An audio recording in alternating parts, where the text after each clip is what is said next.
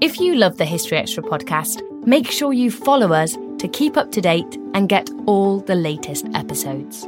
Thanks for your support, and I do hope you enjoy this episode.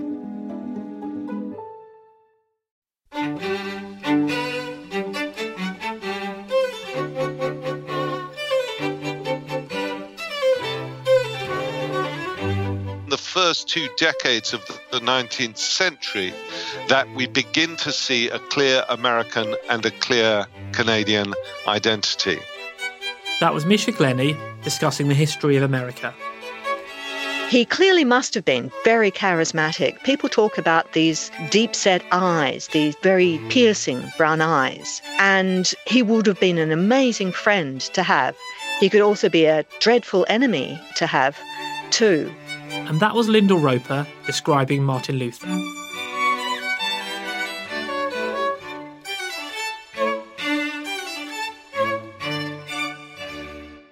You're listening to the History Extra podcast from BBC History Magazine. We're the UK's best-selling history magazine, available in print and several digital formats all over the world. Find out more at historyextra.com/subscribe or look out for us in your digital newsstand or app store. Hello and welcome to our first podcast of May 2017. I'm Rob Attar, the editor of BBC History Magazine. Our first interview this week is with the journalist Misha Glenny. He is the presenter of the long-running BBC Radio 4 strand, The Invention of, which has so far explored the histories of a number of countries, among them France, Brazil and Spain. For the latest series, Misha has turned his attention to the United States, at what feels like a pivotal moment in its history. He spoke to our publisher, Dave Musgrove. We're talking about the invention of America, which is obviously a very big topic. There's lots of things we could talk about. Perhaps we could just go back to the start. If you could maybe just remind us how the nation kicked off, how it began back in the 18th century.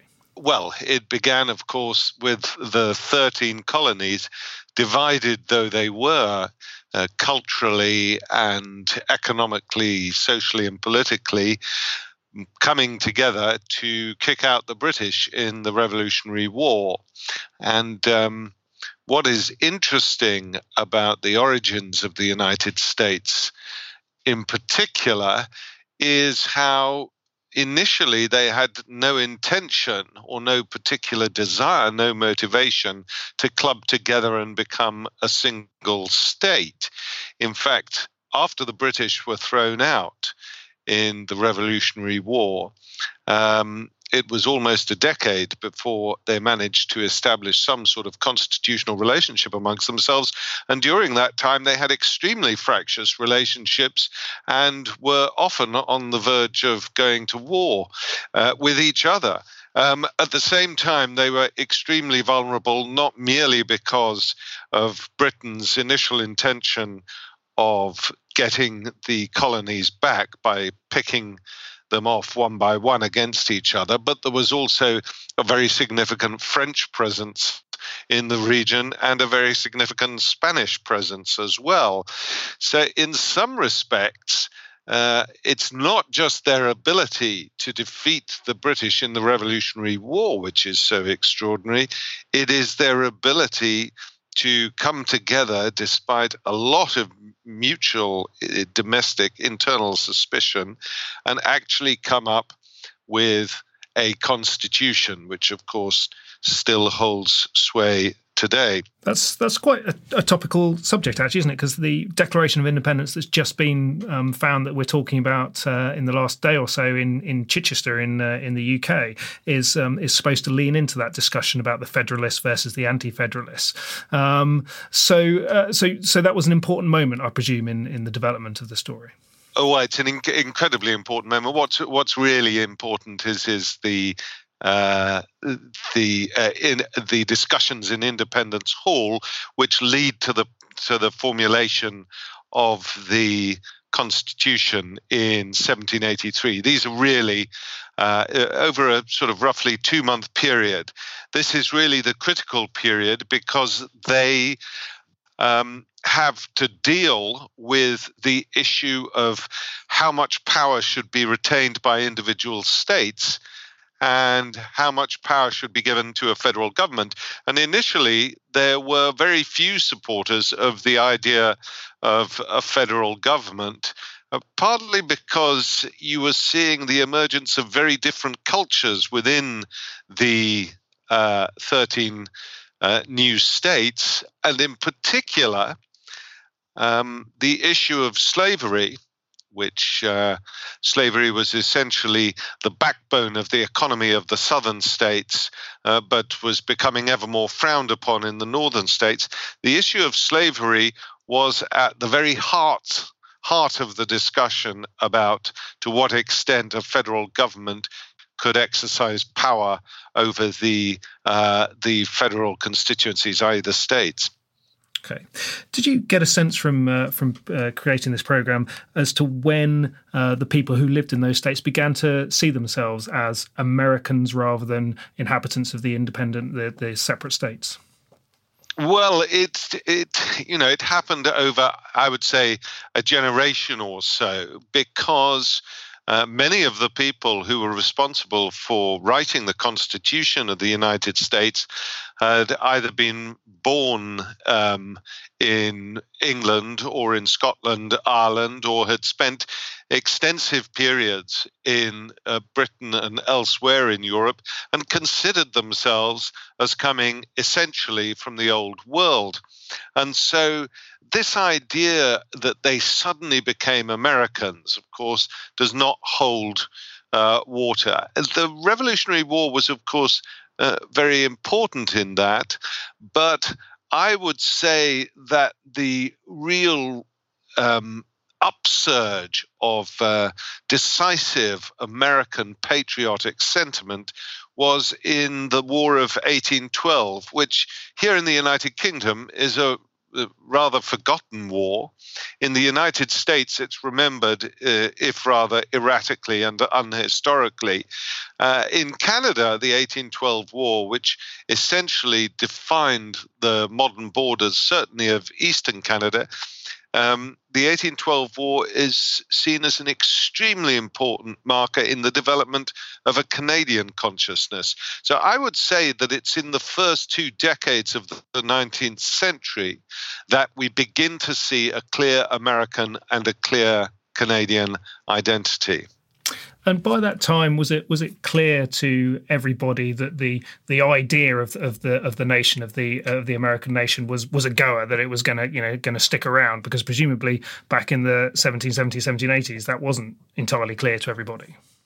No, in the 1780s, I mean, it's very interesting, again, about the Constitution and the Founding Fathers, whereas for decades now, if not well over a century, the political discourse in the United States has looked back at the Founding Fathers as though it were a sort of font of ultimate wisdom, and that you can always read the clear intentions of the Founding Fathers by looking at the Constitution and 1 or 2 other documents like the Federalist Papers.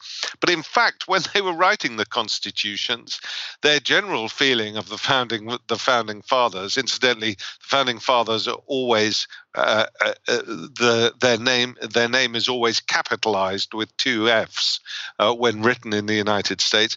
The Founding Fathers said they thought it would be a miracle if the Constitution lasts for 10 years without a major collapse or a major revision.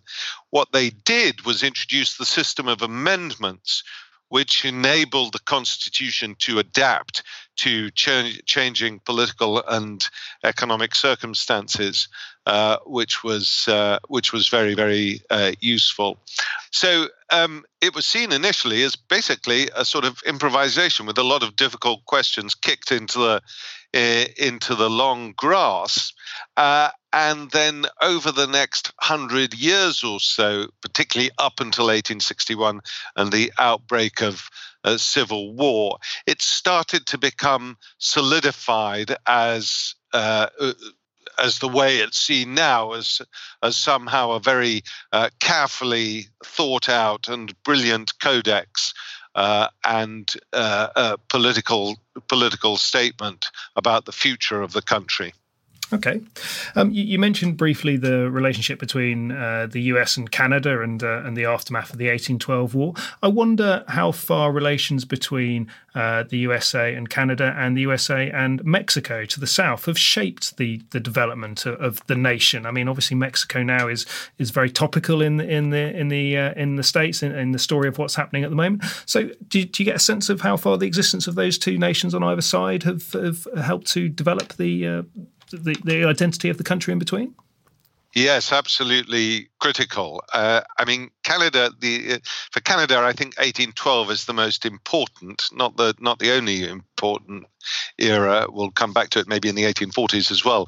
But in 1812, remember, a lot of the Canadians felt themselves still to be loyal subjects of Britain, and there were many thousands of inhabitants of the 13 colonies of the young United States, indeed, because they'd started to adopt more territories by then, who moved up to Canada before and during the 1812 war, because they considered themselves still to be loyal subjects of Britain, and they could be if they were in Canada. So you began to see a very distinct consciousness between the two countries in the aftermath of the 1812 war. But really, the key period in terms of establishing the identity and modern mythology of the United States is the period of the 1830s and the 1840s. And the pivotal geographic area for this is Texas. Texas, which along with Arizona, New Mexico, and California, belonged to Mexico. And Mexico had invited in settlers from the United States to develop agriculturally, develop economically the borderlands of Texas. And very soon those settlers started to develop a desire to take Texas away from Mexico and establish it, as it was done for 10 years or so, as the Lone Star State. And eventually you see the United States and Mexico go to war over Texas. But what was really extraordinary about this war in the mid-1840s, and it's concluded finally with the peace treaty in 1848, what's really incredible about this is not only does Mexico lose Texas as it was, but a huge swathe of territory to the west of that includes all the way over to California.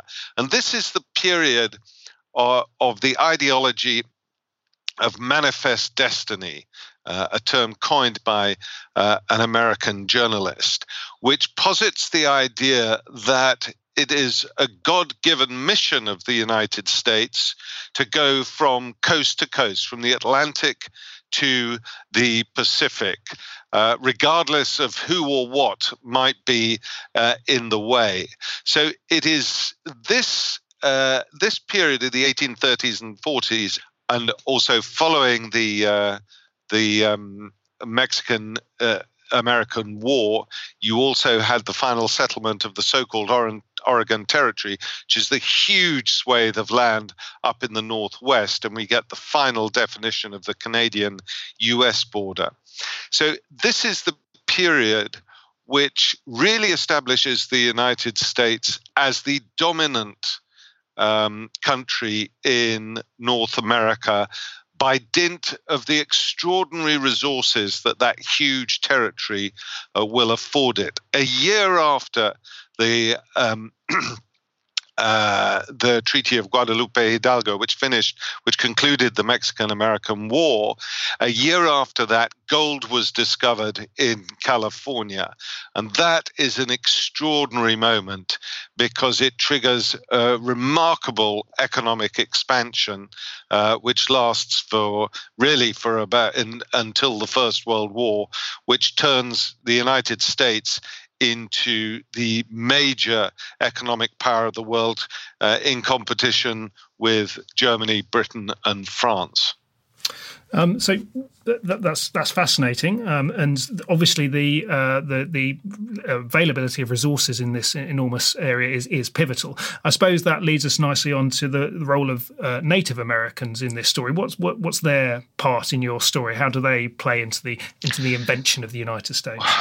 Well, basically, they were in the way, as it were. So, first of all, there is a complex relationship from the first settlement of the United States between the Native Americans and the incomers from Europe. And there was a lot of wheeling and dealing, as we know, and a lot of tactical alliances that were built up between the Native Americans and the major European powers, the French, the British, and the Spanish. But essentially, because many of the Native American tribes were Plains Indians, as they were called, and they moved over huge amounts of territory, this was extremely inconvenient for those people who were trying to settle it in a more sedentary way and who wanted to bring things like railways and other permanent settlements into the area.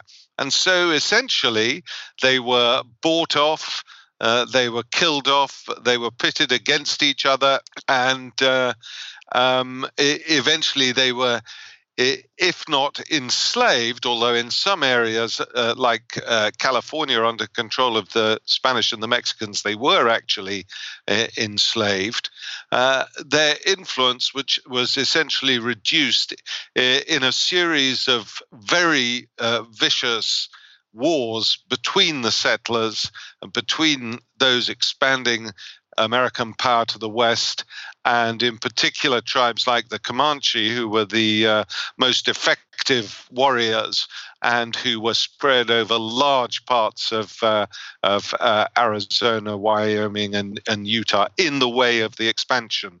So they had to go. And that, of course, has left a legacy of tremendous bitterness amongst the Native American populations, which exists to this day. Okay, we're running short of time, and we haven't even got to the 20th century and the world wars and you know the real rise of American hegemony. But one more thought from me. You did a road trip across America, I think, as part of the production of your radio series. Did you get a sense when you were there as to how far history and historians are influencing the current debate in American politics, and whether there are any particular aspects of this story that are being played out in the current political discussions? Well, I'm not sure that American historians are having a huge influence over what's going on. Essentially, the Constitution is like so many myths associated with the creation of nation states.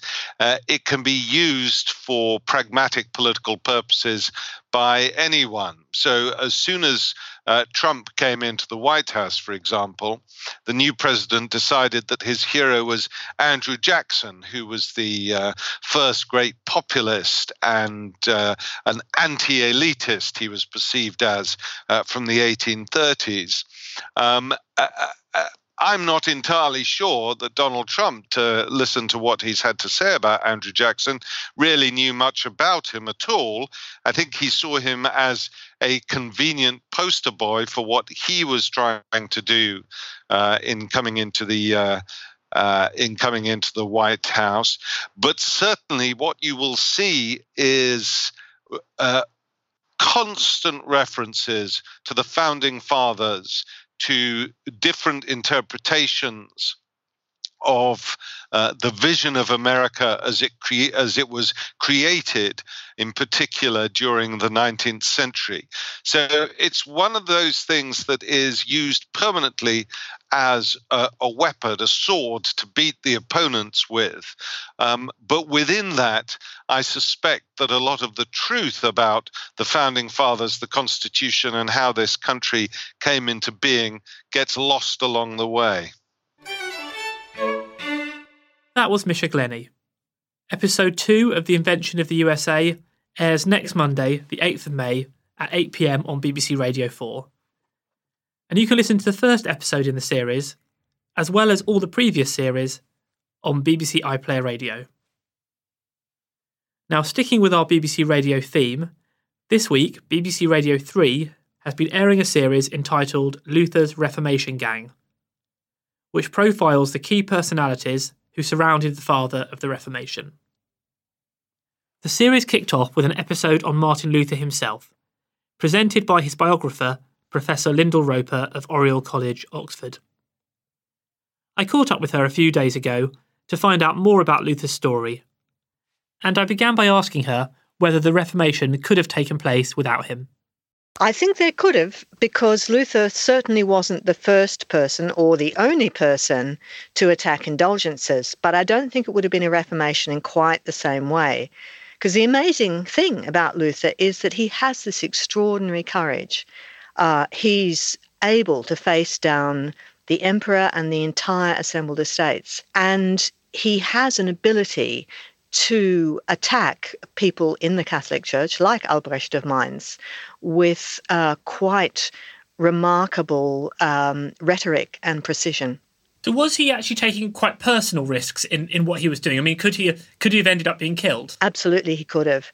And the whole period just leading up to the Diet of Worms, you can see that he's caught. He both wants to be a martyr, and yet he's organising at the same time to make sure that he isn't.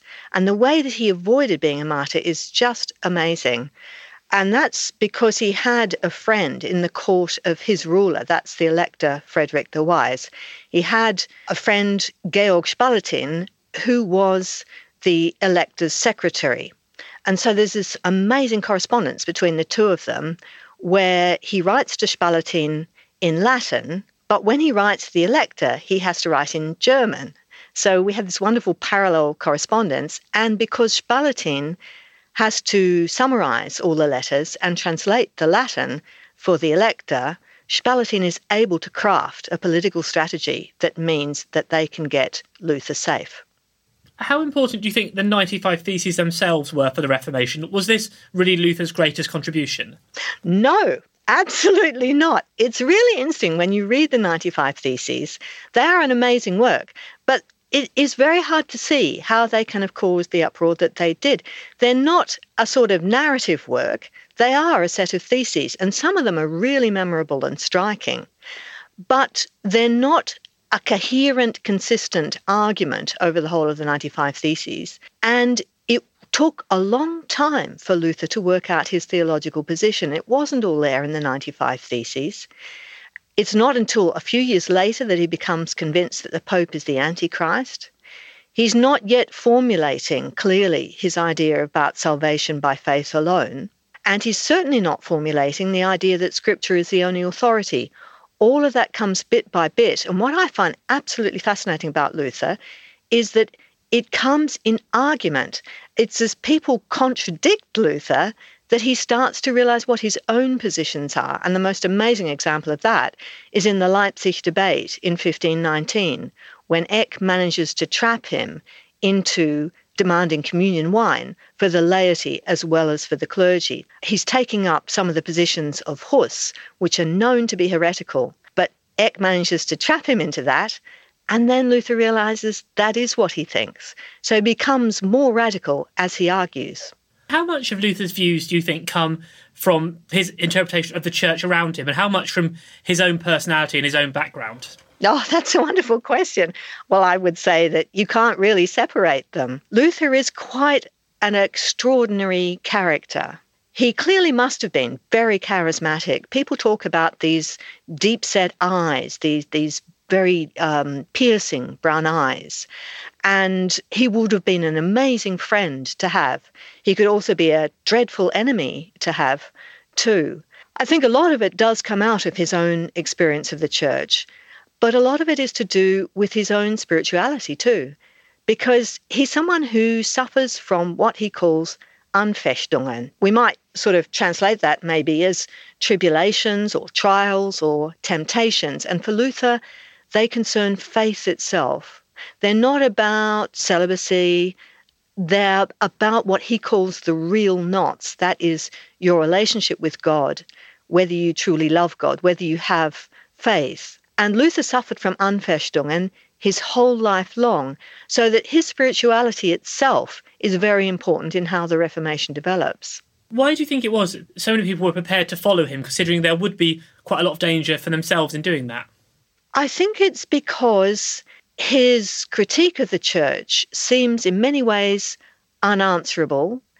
It's because of the clarity with which he can bring ideas together. Luther has the intellectual gift of being able to put a name to things. And then I think that helps people to understand things in a new way. And he's using quite remarkable language. He's talking about freedom, and that's a very, very strong word. How atypical would Luther have been for a church? I mean, you said he's an extraordinary character. Would he have stood out from other churchmen of this time? Well, I think in many ways, yes, he would have. He's not completely unique. Nobody in a particular historical period is. He's also a late developer. And when he publishes the 95 Theses, he's published virtually nothing else. So he comes on the scene quite late. He's not a young man. He's in his 30s, and he gets married when he's over 40. And I think that what sets him apart is this extraordinary bravery. He describes himself as, during the period leading up to Worms, as being like a blinkered horse, able to look neither to right nor to left, but just kind of sticking on this one path. And I think that that went with this sense of courage and purpose, which really was quite extraordinary.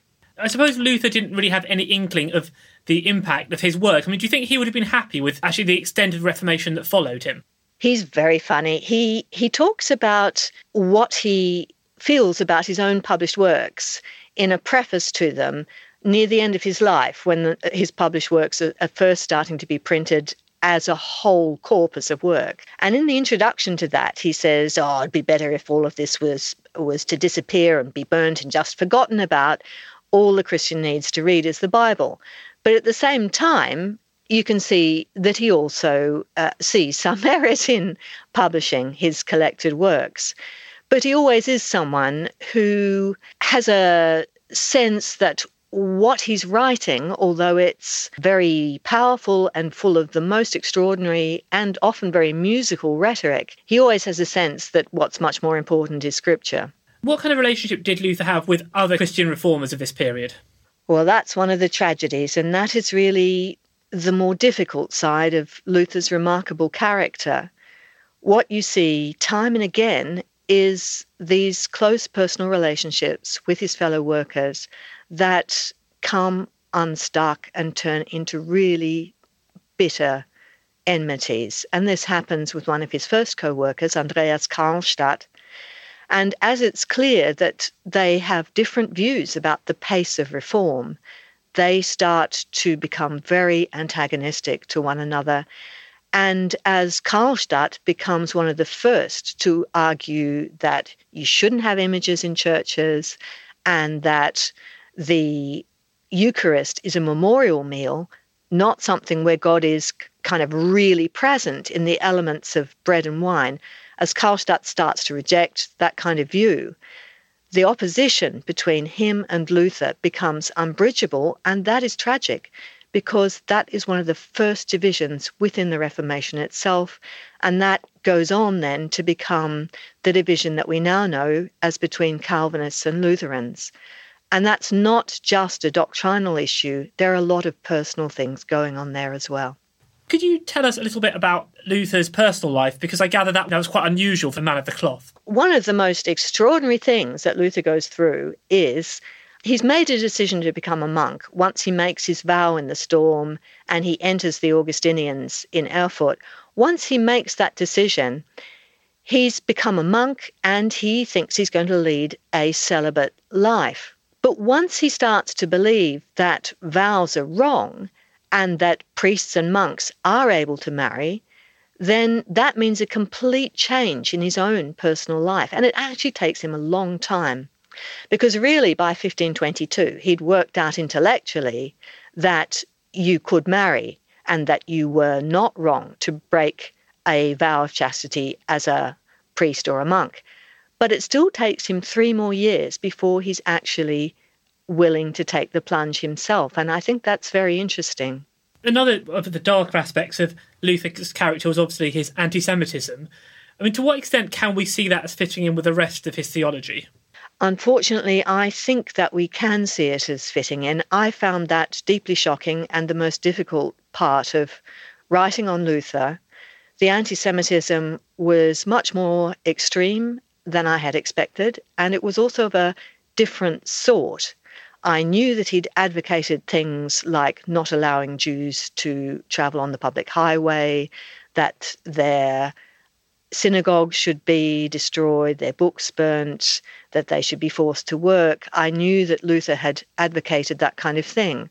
What I hadn't been prepared for was the kind of physical revulsion that I find in one of the most awful of his tracts, written at about the same time as some of these other things. And I found that deeply disturbing. I had to puzzle a lot about why it was that this anti-Semitism seemed to be such a part of Luther's theology. It doesn't seem to be to begin with. He does write this wonderful tract that Jesus Christ was born a Jew, in which he does point out that it's the way that Christians treat Jews that it makes it absolutely impossible for them to live in society. But I think what animates Luther is the feeling that his own church must be the chosen people of God. And that's the Jews' historic role. They are the chosen people. So he has to take away their role as the chosen people and claim it for his own church. How much of Christianity, or certainly Protestant Christianity, in the 500 years that followed, we really trace back to Luther himself as opposed to kind of more general sense of reform? Well, I think that Reformation is something that happens over a long period of time and has many different waves and elements within it. If you think of Luther's religiosity, he's not someone who's primarily a mystic, although he was influenced to begin with by the German theology and that whole mystical tradition. But in his mature theology, you don't find much mysticism. You don't find much of this idea about letting go, letting God enter you. But 100 years later, that comes back as Pietism starts to reform Lutheranism and as it starts to bring back a much more emotional kind of element into spirituality. So I think that Reformation is something that takes on slightly different forms at different times. But what I do think is that Luther's personality and the tradition that he shaped leaves a huge influence on Protestantism of all stripes. Considering some of the more negative aspects of Luther's character, for example, his anti-Semitic views, do you think it's appropriate for people to celebrate him now 500 years after the start of the Reformation? I think it's really important to be open about him as a man and all his different aspects. I think also Luther helps us to debate how community might be opened up. One of the most fascinating things about Luther is that he insisted on the translation and publication of the Quran. And I think that is really inspiring and something that it's really helpful to think about. That's not to say that he was pro-Islam. He thought that the Quran was wrong and that if you published it, you could easily refute it. But that insistence that you have to know about other faiths and that you have to engage with them, I think that is something that is very much worth celebrating. And I think it is absolutely essential, if we're to understand the legacy of the Reformation, that we think about Luther and about Lutheranism and the early Reformation in all its aspects. You wrote a biography of Luther, which was published last summer. What new insights did you gain into his character from doing that research? It took me 12 years to do, which is a ridiculous amount of time. But I found Luther absolutely fascinating. And I guess one of the insights I gained was through reading his letters and his works. And just looking at the kind of language that he used and looking at his relationships with other people, I think we often think about Luther as bringing about the Reformation on his own. But he didn't. He had very close friendships and also enmities. And I think these are really important in understanding the Reformation and seeing how it happened in Wittenberg, what the place was like, and seeing also the kind of background that he himself came from. We used to think that Luther came from a poor mining family and that his mother carried firewood on her back, as Luther says in one of the table talks. But we now know that, in fact, he came from a very well-off family and that his father was a smelter, that is, a mine owner. And that puts him in a very, very different social position. And once you think about that, I think, and about his own experience growing up, where he lived down in the valley and the counts who ruled the area lived up on top of the hill and could literally look down on everything, then I think you understand Luther's political theology quite differently. No wonder he thought that power came from above. That was Lyndall Roper. You can listen to Luther's Reformation Gang on BBC iPlayer Radio. Lyndall's book, entitled Martin Luther, Renegade and Prophet, is available in both the UK and the US, published by Bodley Head and Deckle Edge, respectively. Meanwhile, you can read more about the Reformation in the May edition of BBC History magazine, which is currently on sale. Also in this month's issue, we have pieces on King Arthur, the attack on Guernica, England's first Queen, and plenty more. You can get hold of our May edition in all good newsagents in the UK and across the world in our many digital formats. Outside the UK, it may still be an earlier edition that's currently in the shops. And now it's time for the latest history news with our website assistant Ellie Cawthorne. Plans to build a working replica of a medieval vessel known as the Newport ship have been announced. The original timber-framed trading vessel, thought to have sailed between Portugal and Britain in the 15th century, was unearthed on the banks of the River Usk 15 years ago in 2002. It was remarkably well preserved and has since been on display to visitors in the Welsh town.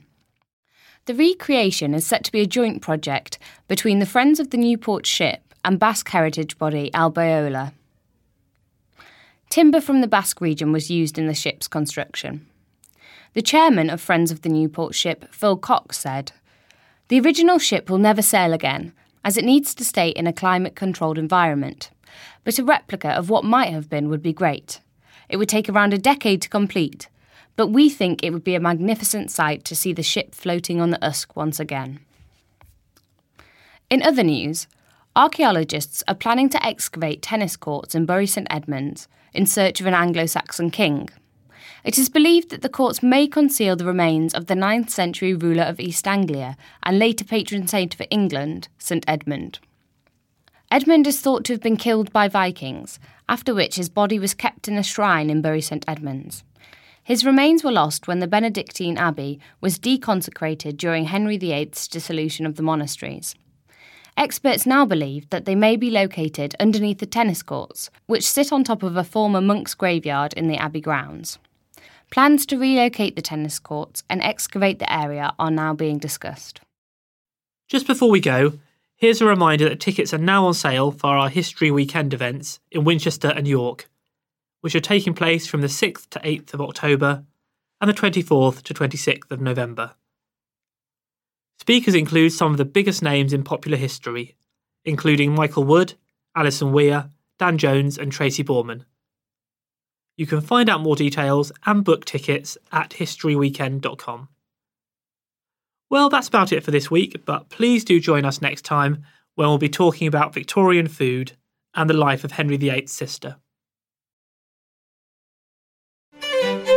Thanks for listening to this History Extra podcast, which was produced by Jack Fletcher. Do let us know what you think about this episode by emailing podcast@historyextra.com, and we might read out your messages in future editions.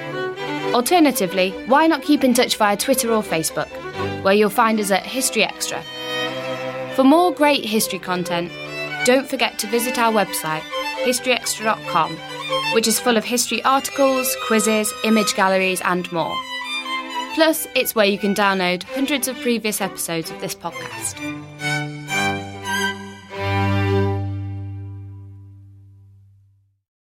A collision between a Chinese jet and an American spy plane. He came and rammed into our left wing. With relations increasingly strained, what are the chances of things spinning out of control? The Western world was asleep. I'm Gordon Carrera. I'll be exploring the friction in this most important of relationships and asking, has the West taken its eye off the ball? You cannot ignore China. From BBC Radio 4, this is Shadow War, China and the West. Listen wherever you get your podcasts.